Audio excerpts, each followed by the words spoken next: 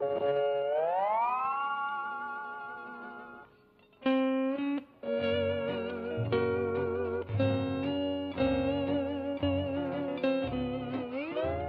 and welcome back to Future Prairie Radio, where marginalized artists explore the future through the lens of the arts, humanities, and culture. I'm your host, Joni Whitworth, and this is Season 5, Episode 2, In This Cloth, with Lehua Uakea.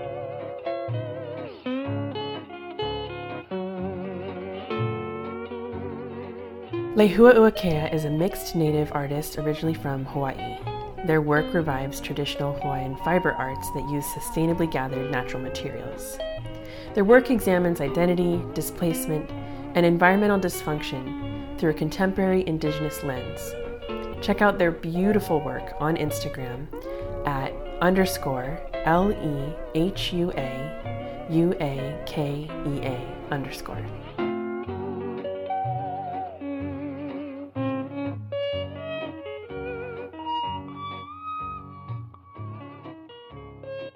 Hi, aloha kako. My name is Lehua Uakea. I use she, her, they, them pronouns. I'm a mahu wahine artist from Papai'iko, Hawaii, now based in Portland. And I'm a Native Hawaiian interdisciplinary artist focusing on traditional craft and bark cloth making and bringing that into a contemporary practice.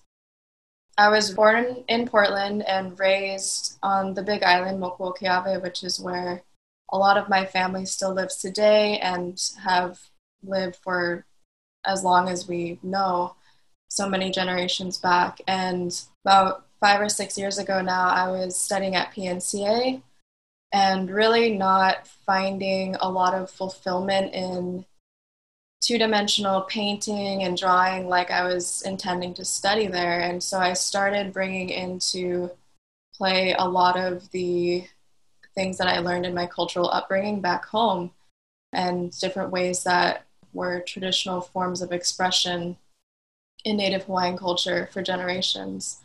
And so I started making ohe kapala, which is carved, patterned bamboo printing tools that are used to decorate textiles, namely bark cloth or kapa that we call in Hawaiian. And this is a practice that has been carried on for many, many generations before me, but was brought back into kind of like a revival in the 70s and 80s with the Hawaiian Renaissance. There have been a growing number of bark cloth makers and carvers back home that have really pushed me to pursue that in my work. Once I started doing that at PNCA, I really fell into my niche and have been there ever since, and combining that with kind of more experimental interdisciplinary things like installation or wearable garments. And combining these two things is a really powerful language for me to explore the concepts that I've been interested in.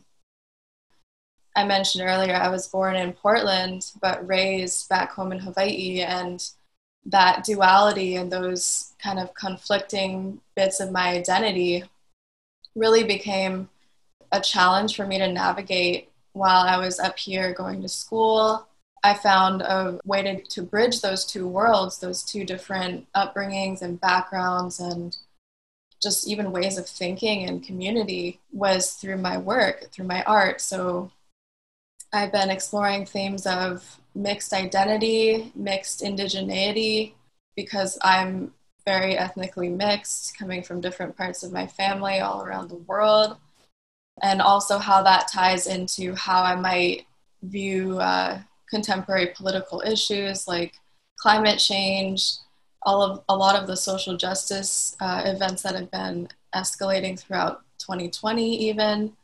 And down to land rights issues that we see back home, like Mauna Kea and the 30-meter telescope, which is one of the biggest hot-button topics that we see back home right now in terms of Indigenous land sovereignty and environmental concerns, and how that all relates to Native Hawaiian cultural resiliency.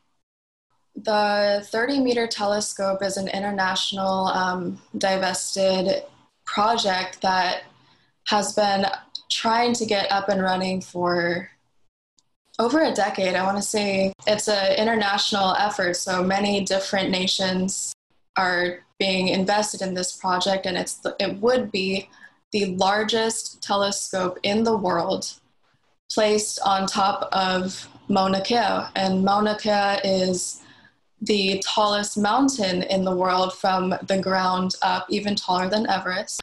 And this mountain is very sacred to my people. The mountain itself is also on top of one of the primary aquifers for the entire Mokuokeawe, the entire Big Island, which is where I'm from.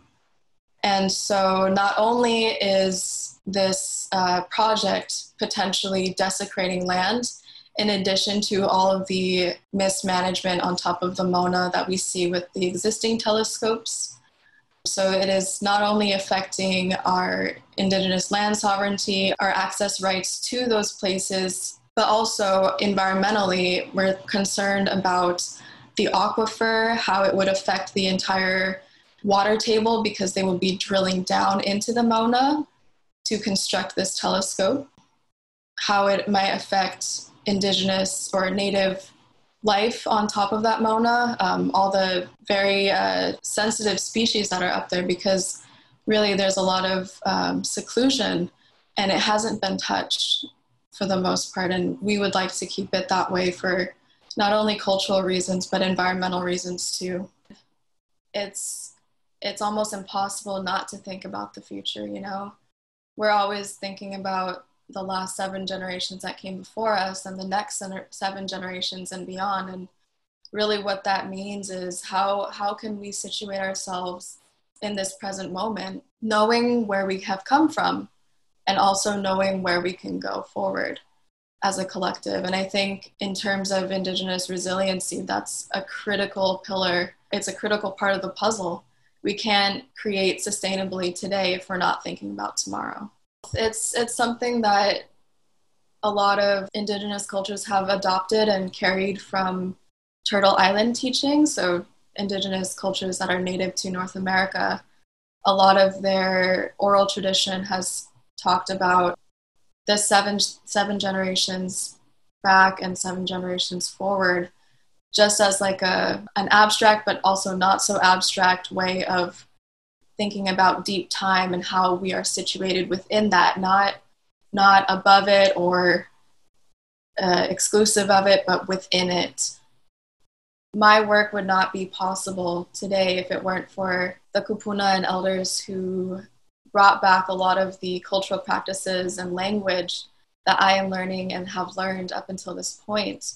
It wouldn't have been possible without the Hawaiian Renaissance in the 70s and 80s, and all of the elders who survived colonialism, missionary teachings, and even sickness. All of those people, it wouldn't be possible for me to be here doing what I am doing now. And so what I would like to envision is for my work to kind of carry on that flame in a way for the next generations going forward, for them to understand and be able to speak their native language with their children and their grandchildren, and for the patterns that I work with to be legible and understandable to carvers and bark cloth makers, and for the future generations who are either here in Portland, here back home in Hawaii, or elsewhere in the world, to understand that they have an impact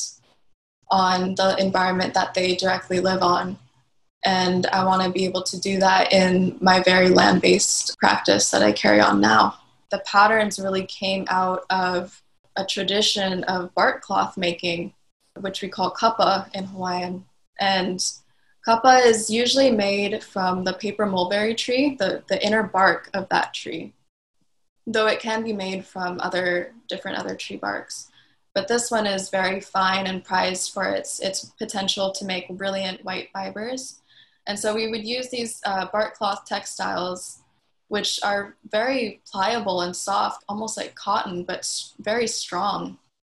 And we would use these textiles for clothing, bedding, important ceremonial purposes, offerings, when a mother would give birth to her baby. The baby would be wrapped in kapa, and when someone would die, their bones would be wrapped in kapa as well and interred that way.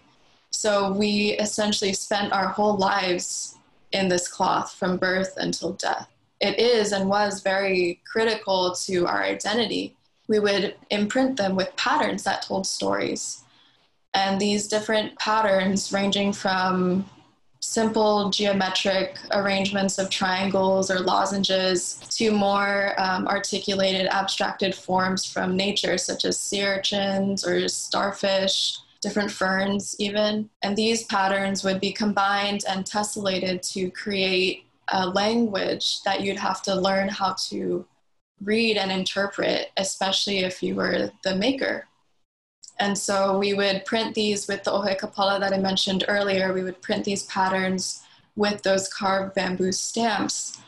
And depending on how we use them in conjunction with each other, what colors we were printing on, even the person who would be wearing the ultimate garment, all of these factors would play into the ultimate meaning of the piece, of that textile. So it really, these patterns became like a language, or could take the place of what the Western concept of the Romanic alphabet is.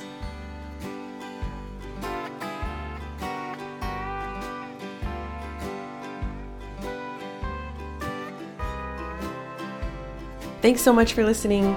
This episode was sponsored by Oregon Humanities and the Oregon Community Foundation.